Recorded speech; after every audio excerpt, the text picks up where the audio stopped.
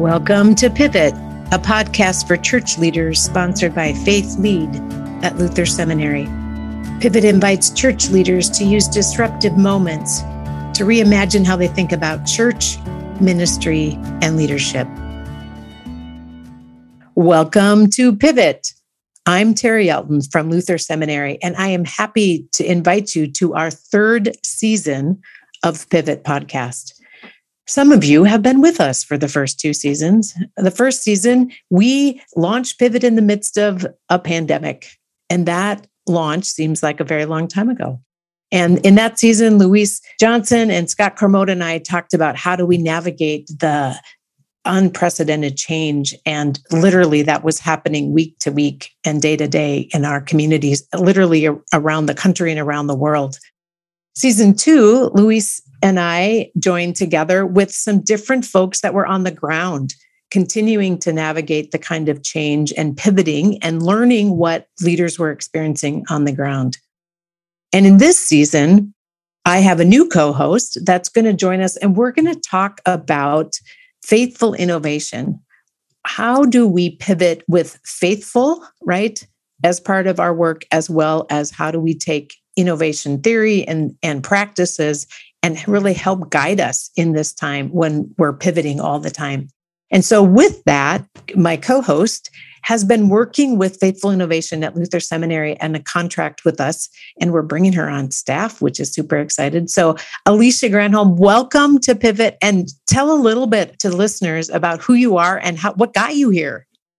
Thank you so much, Terry. I'm really excited about this season of Pivot, and I'm also excited to be joining the staff at Luther Seminary because in January 2022, I'll be the Director of Communities and Consulting at Luther. And prior to this, I spent 10 years serving as a pastor in a couple different churches here in the Minneapolis-St. Paul area. And through that time of serving in churches, really realized my passion for leadership in churches and especially what it looks like for us to engage an ever-changing world today. And particularly from leaders and pastors and leaders in congregations and churches. And that really led me into a consulting role. And as you mentioned, I've been working with congregations and synods and dioceses around faithful innovation for the last couple of years. And so I'm really excited about doing this at a different level as I joined the staff at Luther. And I'm super excited about this conversation that we're going to be having for season 3 of Pivot.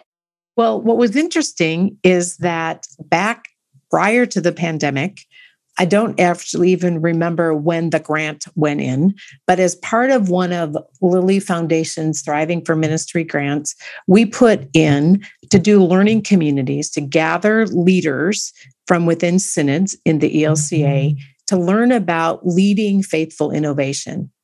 And my colleagues, Don Allitz, Dwight Shiley, and Michael Binder were a part of that initial launch. And Tessa Pinkstaff was kind of shepherding all the details of that. We got a number of synods kind of on board. And then it kind of got bigger and other work shifted. And Alicia, you came into that process. And so I'd love for you to just say just a little bit about kind of walking with congregations, and then the pandemic hit and then you just ended. So you've been living in this. And what is that like living with leaders, actually talking about faithful innovation in the midst of a pandemic? Right. It was something none of us could really foresee. I started with this process a couple years, I guess, before the pandemic hit. And we had some congregations who were really excited about this work, and particularly those that really were starting to see that they knew something needed to change, but they weren't really sure. They weren't even necessarily sure the challenges that they were actually facing. They knew something was going on and that they didn't know what moving forward looked like. And so these were the type of leaders that we were engaging across the country. And we started working with them and kind of training them through the Faithful Innovation framework and process. And literally in the midst of that, the pandemic hit. And our colleague Don Allitz was in person, I believe, in South Dakota, doing a training when it was obvious that no one was going to be meeting in person in their congregations for, the next couple of weeks at the time, obviously. And so had to shift and say with these leaders, so what are you going to do? And so many of them leaned into the practices that they had been learning about with Faithful Innovation in discerning and figuring out what then that meant for them moving forward. And so we heard from a number of pastors and leaders that really felt equipped actually to experiment and try new things and to hold things loosely and discern what it might look like for their congregation or their synod moving forward because of the Faithful Innovation work that they had been doing up until that point. And so for many of them, it felt like, gosh, we don't know what we're going to do, but we know how to figure it out. And so many of them felt equipped, and we started meeting monthly online and some different coaching cohorts with the pastors where they could come and share their learnings with each other, lean into spiritual disciplines and practices together, and had a safe space for them to really process what was going on in their own leadership and their congregations. And then to be able to go back to their congregations with even some of the learning and experiments that they heard from colleagues around the country that they wondered, I wonder what that might look like for us if we leaned into something like that. So these learning communities and the coaching that went along with it really became places of respite for a lot of pastors as they obviously, so many of us were just exhausted by the pandemic and needing to grieve like some of our communities have never had to grieve before. And so our learning communities and the relationships that were formed and the Faithful Innovation framework and processes that these leaders really had in their back pocket became critical tools for them as they really lived out being the church during a global pandemic.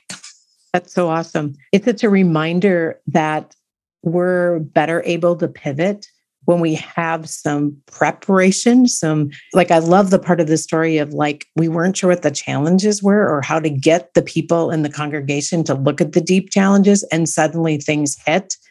And then that was not the problem. Then there was something else, right? But they were able to shift. They were able to pivot at that moment. So it was in that story, and Alicia and I having this conversation with her joining our team at Luther around what would it mean to equip congregational leaders in this season using both the stories and experiences of leaders that were a part of these processes, but also that each of these podcasts is going to have a practice that we're going to do, some spiritual practices as well as some innovative design thinking type practices. And we're going to have downloads available for you each time, as well as some other resources that come alongside that. So this season is trying to do a couple things, unpack what Faithful Innovation is. And today we're going to have that as our theme for this podcast. We're going to talk about today also the importance of practices and a way of thinking in this way. And we're going to live a practice with regard to that. And then in the future, we'll also have a guest that will share their story and talk with us about that theme. So let's go at it. One of the things that I think about, and I've just been teaching about this in our leadership course at Luther, is one of the biggest mistakes that leaders make is when they see an adaptive challenge as a technical challenge. And for those of you that don't know this literature, let me give you the shorthand. A technical challenge is something that people know the answers for, and I just don't, or the people in front. So I had to have a hernia operation. I had suddenly this pain in my gut. I'm like, what the heck is this, right? I went into an expert, somebody that knew more about body parts than I did. And they said, you have a hernia. And I went in and had hernia surgery. And, I have a plumber. I have there are various people like that, including in the church, right? That know more on certain things. And so the tackling of the challenge is to seek out the right expert, figure out what that is, and then live into that, right? And that works really well in an environment that's stable with challenges that are known or have been studied over time. Adaptive challenges, which we are having increasingly more of, are the ones that the people with the challenge have to learn the best way to do that. So I think of issues around addiction or whatever in a family system, right? There are so many complexities within that there's people know how to deal with addiction, or there are places to go for help, right? But how to figure out how to do that in that family system, or the people with the problem have to learn about it. They have to deeply invest in it, and they have to partner with other people to move forward in the challenge. Okay. The kinds of challenges that we face increasingly in congregations today fall in the adaptive world. And that was true before the pandemic. And often challenges that are adaptive are in more dynamic environments. So there's a lot of variables going on. And so that makes a difference. When the pandemic hit, suddenly we just were thrown into a pool of every challenge was adaptive. And as you know, from the tiredness, it takes a lot of energy and a lot of people power to go after adaptive challenges, is to learn our way forward with regard to this. So adaptive and technical, we're talking about adaptive challenges. And one of the things as a teacher of leaders in ministry and as a people that works with congregations, one of the things for me has been we are bent towards, or congregations are bent towards, pastor, tell us the answer, or you with a theological education, tell us the answer, or you that are the youth director, tell us how to do this with youth ministry, right? The expert mindset is where we have defaulted in our leadership in congregations. So to shift the kind of leading from expert, you tell us what to do, to know, I can only be the guide. We have to do this together. There's not one way forward. There are so many possibilities, and we have to learn together. And not only do we have to learn together about the solution, we have to learn together to see if we understand the challenge the same way. And so there's two layers of work there. And what I have discovered is people can go, yeah, I get it in theory, but I don't know how to do it. And practices that bring people into the experience more than telling them the theory actually brings them into the process. So a lot of how I would explain it is a lot of what I'm teaching at Luther is a practice-centered approach to change, a theory of practices being the way we move people into new futures. So how would you enter this conversation, Alicia? Yeah, I love that, Terry. And it's so true. And I think one of the cultural pieces that I think is really important for us to be aware of as we think about maybe even some of the more obvious challenges that have become apparent in the last 21 months. Our youngest son was born March 7th, 2020. So I always know how long the pandemic has been going on because it was a week later about that, the world shut down.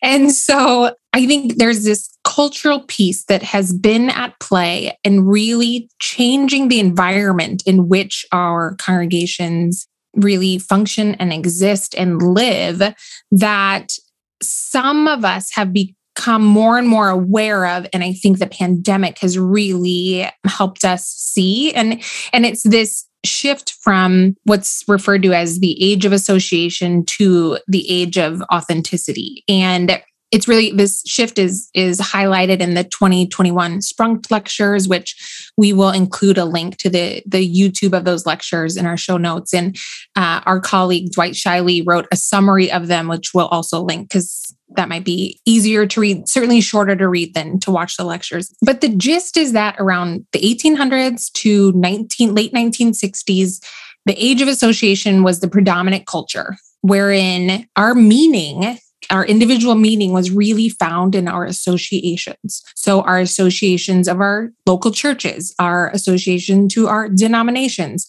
to clubs that we might belong to. And it was during this time that churches became dependent upon donations and formal memberships.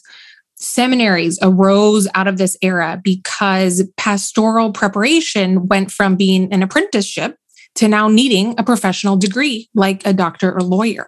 And so many of the models that exist for churches today really came out of that era. All the while, since the late 60s, we've really found ourselves in this age of authenticity, which means that our belonging and our meaning instead of finding that in our associations, we focus on individual self-discovery and expression. We disembed from institutions and don't re-embed ourselves in them. And actually, there's been a growing skepticism of institutions, which has probably been apparent to a lot of us. Identities are no longer ascribed, but they're constructed. We figure them out as we grow and live out our lives and experiences. And there are a lot more loose connections. And, we've created families of choice rather than just necessarily our family that we were birthed into or adopted into. And so this whole cultural shift has been kind of playing out. And for a lot of people, when we realize that some of the challenges within our congregations really come back to, well, we have people that belong to our congregation that grew up in an age of association. So we have a lot of people in our congregations that really were formed and grew up and out of the age of association. Meanwhile, there are people in our congregations, but especially in our communities that we'd love to be part of our congregations and our faith communities that grew up in the age of authenticity. And so they are seeking their spiritual meaning in very different ways than people who grew up in the age of association. I don't know if you've seen that play out, Terry, in congregations and pastors that you talk with. Totally. And we often see it as generational gaps, or we note it. And I think sometimes we default to that being about digital age or whatever. And certainly there's embodiment of that because we can associate now, like we can connect in all kinds of different ways. And so the association doesn't even happen in institutions, right? Or in the organizational kind of way. So those of us that think in one way can actually say, well, it's really something else. But I really appreciate, there's a lot of really good work. Andy Root, if you haven't been following his work on secular age, is another place to get at a lot of that. So here's the thing for me. What I loved, what I've come to really appreciate about both the work that you've done with that learning community and the teaching that we're doing at Luther is that faithful innovation merges together ancient practices and creative new ways, right? That we are part of a longer story. So in any innovation that we do, any way of thinking about what God is calling us into the future has to be tied to the past and be connected to the faithfulness of who God has been. So there's an anchoring. Some people have called it traditioned innovation. I like faithful because faithful for me is rooted in God as opposed to an institution or a practice that's about people, right? So it's about God's faithfulness and our faithfulness to God, who's faithful. But it's brought together design thinking, innovation theory, and a theology of innovation. So when I say theology, I'm thinking anytime we talk about God. So I'm not talking about just systematic theology or particular authors or scripture connections. But for me, there's a couple within my tradition and within conversation partners that I would weave together to say a theology is how do we think about God in the midst of innovation? So I think about God as creative and redemptive. The love of God in my life and in the world is creative and redemptive. Both of those are innovative, right? Those are about bringing something new, maybe birth of your son, new life, but especially. And in our season 1, we talked about this. We were doing this on the pandemic, and George Floyd's murder happened in our backyard for 2 of us. And so the redemptive nature of innovation or being made new. Anytime the Spirit is leading us, to me, there's energy, there's empowerment, there's creativity, there's a pushing out into the unknown and risk and all those. And there's an aspect of a theology of innovation that for me is Spirit-led. It's a way of putting practices around discerning where is the Spirit calling us or moving, or where is the Spirit already present among us. And then the third piece that I would say about a theology of innovation is I come from a reforming church, a church that believes that God is always about the making new, the reforming of human.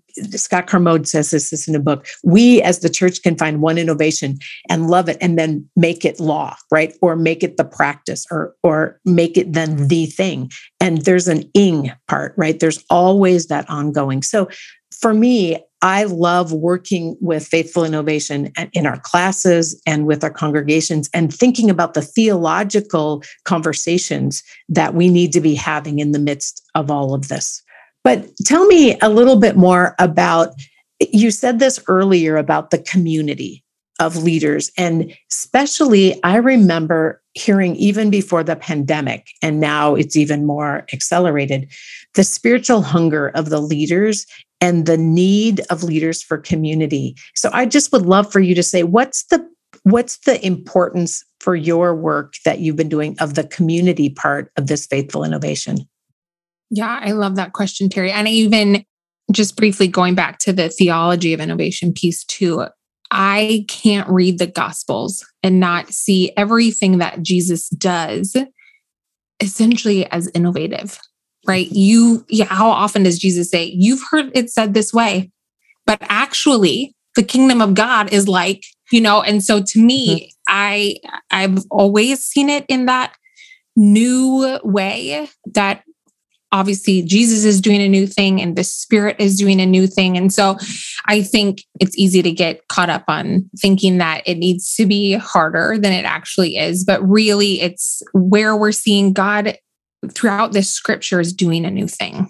And, that's the essence of it. And yes, Terry, as we have been journeying with pastors and leaders and judicatories through Faithful Innovation, and particularly during the pandemic, one of the big needs that we saw from leaders was this spiritual hunger of leaders and the realization of their own need to tend to their soul and their own spirituality and relationship with God. And so we would take time to do that in our monthly calls and in our gatherings, which began in person and then moved solely online for a season.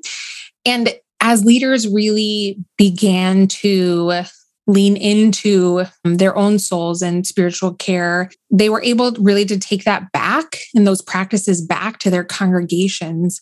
And we know that people really are hungering for spiritual meaning. And so a lot of the practices, spiritual practices, especially that we use in Faithful Innovation, as leaders brought those back to their congregations, it was amazing the stories that we would hear about just congregational gatherings around, scripture or lament or a number of other practices that we engage in and encourage people to use in their congregations that really helped center the conversation back around God and starting to engage the questions of, okay, so what might God be up to? And what might God be inviting us to participate in? And that's really the crux of Faithful Innovation and the role that these practices play in helping us discern what it is we think God might be up to and inviting us to do. So love two parts of what you just said. One is that Faithful Innovation starts with our own spiritual practices or our own deeply grounding ourselves in the Word, in God, in prayer, in a worshiping community, whatever those practices would look like for us. And the same is true for a congregation. And so I think part of the pushback I get from my colleagues, I'll just own that. Well, you're just co-opting something from the business world. Innovation is a business thing, and it's all about consumerism, and they go on and on and on, right? And I go, Faithful Innovation starts with listening to God, starts with quieting myself and listening to my neighbor.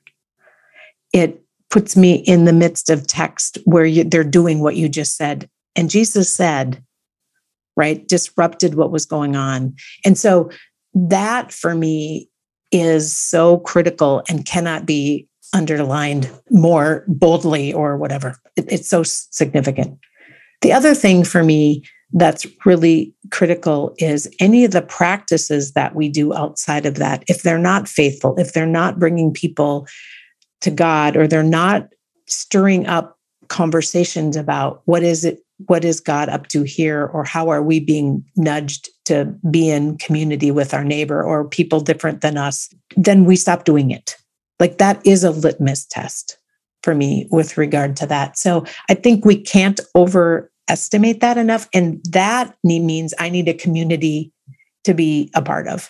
So anytime Faithful Innovation is done by themselves, I get a little curious because I have blind spots. I get really excited about some ideas and I will go on them until either they flourish or somebody says, no, right? Or let's change it a little. And so I'm learning to really honor those in the room with me, those in the process with me, to see God is working in and amongst the conversation and in the no's as much as the yeses. I love how you say that, Terry, because one of the things that I have started doing is whenever I'm equipping leaders, not to just start with the listening, but then also how do you actually, craft an experiment that works in the sense of what it means to successfully experiment, which often is failing, but it's the learning that comes from it. We'll get to that in a future episode. But one of the things I always say is, okay, this is the first and the last time you are ever going to design an experiment by yourself. It's simply not the purpose. Because if we're discerning as a community what God is inviting us into, we cannot sit alone in our offices thinking, designing, creating, because it is ultimately going to fail if the point is for us to engage our communities and engage with what God is up to together. Amen. So let's end this episode with the practice. Alicia, will you set that up for us? Yeah, I'd love to. So one of the practices that we love to encourage people to start with when it comes to Faithful Innovation is centering the conversation around God. And one of the best ways that we can do that is through the scriptures. And that brings us to a practice called dwelling in the Word. It's an ancient spiritual practice. It goes by a number of different names. And Terry and I are going to do that here on the podcast. And in future podcast episodes, we're going to be doing practices on the episode so that we can model for you what the practice is, really how simple and accessible they are. And there will be notes and downloads for how to do these in your own context in the show notes. But so when it comes to dwelling in the Word, when we seek to find out where God might be active in our local communities and in our daily lives, and as we consider where to join in with that work, one of the core practices that we think we should be engaging in is dwelling in the Word. Because when we dwell in the Word together, we listen to Scripture together and we allow God to speak to us through it. Dwelling in the Word is really this ancient way of reading the Scripture.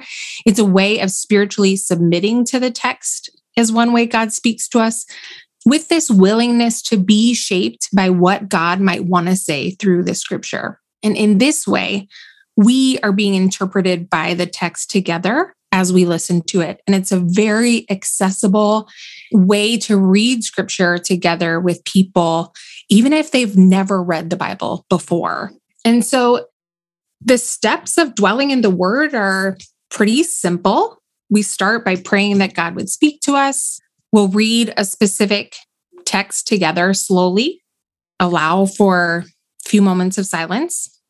Ideally, have a different person read the text a second time, allow for some time of silence, and then partner up with a listening partner. And when we're together with those listening partners, there are 3 questions that we might reflect on with them. What caught my attention in the text that was just read? What questions does this passage create for me right now? And what do I think God might be saying to me or to us as a community through this passage today? And often we might not have a response to all 3 of those questions, but every time I've done this with communities, something comes up for everyone. It might be a specific question about the text. Something catches our attention in that text as we read it, maybe even for the first time. And oftentimes someone in the community will have a sense for, what God might be saying to them specifically or to us potentially as a group through the text. And so we're going to do that today with a passage in Acts 16. And the reason we wanted to start with this text is this is a great retelling of Paul and his companions on a journey of literally trying to discern where God might be calling them and what happens in this particular part of their journey. So what better text to start with than Acts 16? And Terry, I'd love to invite you to read through it. And just for time's sake, we'll read through it once. But then why don't you and I answer one of those questions after you've read it? That's great. I get to do this in my class with students on a regular basis. So this is one of my favorite practices. I'm going to invite you and I, Alicia, and our listeners, wherever they are, to just take a deep breath. Maybe even close your eyes and kind of tune out. If you're walking or driving, please don't close your eyes, but tune out a little bit what's around you and hear these words from Acts 16, verses 6 through 15. Paul and his companions traveled through the region of Phrygia and Galatia, having been kept by the Holy Spirit from preaching the word in the province of Asia. When they came to the border of Mysia, they tried to enter both Niniah, and the Spirit of Jesus would not allow them to. So they passed by and they went down to Troas. And during the night, Paul had a vision. The vision was of a man of Macedonia standing and begging him, Come over to Macedonia and help us. And after Paul had seen the vision, he got ready at once to leave for Macedonia, concluding that God had called us to preach the gospel to them. From Troas, he went out to the sea and sailed straight for Samothrace. And the next day, he went on to Neapolis. From there, he traveled to Philippi, a Roman colony and the leading city in that district of Macedonia. And we stayed there for several days. On the Sabbath, we went outside the city gate to the river, where we expected to find a place of prayer. When we sat down and began to speak to the women who had gathered there. And one of those listening was a woman from the city of Thyatira named Lydia, and she was a dealer in purple cloth. She was a worshiper of God. The Lord opened her heart to respond to Paul's message. When she and the members of her household were baptized, she invited us to her home. She said, "If you consider me to be a believer in the Lord, come and stay at my home." And she persuaded us. Alicia, what stood out for you in that text? I was really caught by the very first sentence, Paul and his companions. And it reminded me of Jesus and his companions, and just that reality that while we hear so much about Paul and, his epistles and letters in the New Testament, he had companions. He did not do his work alone. And obviously we see that modeled by Jesus. And just for me, it really brought up that invitation to not do this work alone. What about you? Was there something that stood out today? Two things stood out for me. One are all the names of particular places. And I think about when I travel the country, whether for work or for fun, when I see the names, when I'm driving on the freeway or on the map, some that I know, memories come back. Some that I don't know mean nothing, right? And so I was thinking about these names mean nothing to me. But as I was thinking about them, they are people. Like there are communities of people, and the hearers of that time, it would have meant things to them. And so I got distracted by wondering about what does this mean to all these people, right? Why were these closed off and these open, and what would come with that? So that was the first thing. The second thing is towards the end, where Lydia says, "Come." come stay at my house. And I think the invitation, the stranger inviting them. And I had to think from Paul and his companions back in the beginning to be closed off, to be following the Spirit, and then to have somebody actually listen and then say, come, with the deep desire to have them, Paul and his companions, come to her house, and that she persuaded them, right? Like, so the both how a win, a good thing for the inviter, but also how wonderful to be invited. And then my question would be, I wonder how we're doing that today. You know? I love that. Yes. Yes. Both, right? Receiving an invitation and extending an invitation. Well, we hope this little dwelling has not only grounded for you the work that we're doing in Scripture, which is a practice that is consistent with when we're with congregations, when we're with students, but also we encourage you to think, who are your companions? Where are the closed off places, but where are the open places? Where are the people waiting to listen and the people wanting to invite you to come and be in their homes and share the good news of the gospel? Welcome to this third season of Pivot. And next week, we are excited to have Pastor Aaron Nelson, the Director of Evangelical Mission in the Southwest Synod of Wisconsin, come and join us to talk about why is faithful innovation a faithful practice. So we look forward to you next week, and look for the website for those downloads that Alicia has talked about.